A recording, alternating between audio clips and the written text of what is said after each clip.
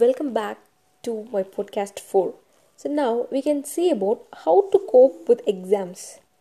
Most people experience some degree of anxiety about exams. Some people suffer with anxiety more than others. For those people, it is important to learn some anxiety reduction techniques. Um, some anxiety reduction techniques is I'll be listing one by one. So first is you should don't drink too much of coffee and tea. The caffeine will make your thinking less clear. Then next is eat healthily and regularly. Your brain will benefit from the nutrients. And try some yoga exercise also. They will help you to keep you calm and balanced. And also it will improve your concentration level and help you sleep better. Then make sure that you stop your academic work at least an hour before you go to bed. And then do something relaxing so that your sleep is refreshing.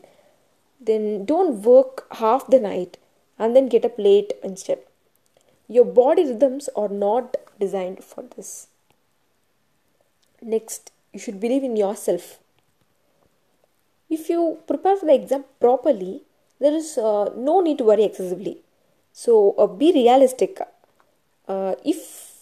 But one thing is, if you create an unrealistic goal, you will only be disappointed. So aim to do your best for yourself rather than for others like friends or parents. So you aim to do your best for yourself. Then don't keep things bottled up. Discuss with someone you trust and who will be supportive. Exam might seem like the most crucial thing right now, but it's to the whole life. They are only a small part, but then you have to work for it. So develop a technique for question analysis and planning answers before to use in the exam, and also plan how you will use your time in the exam before itself.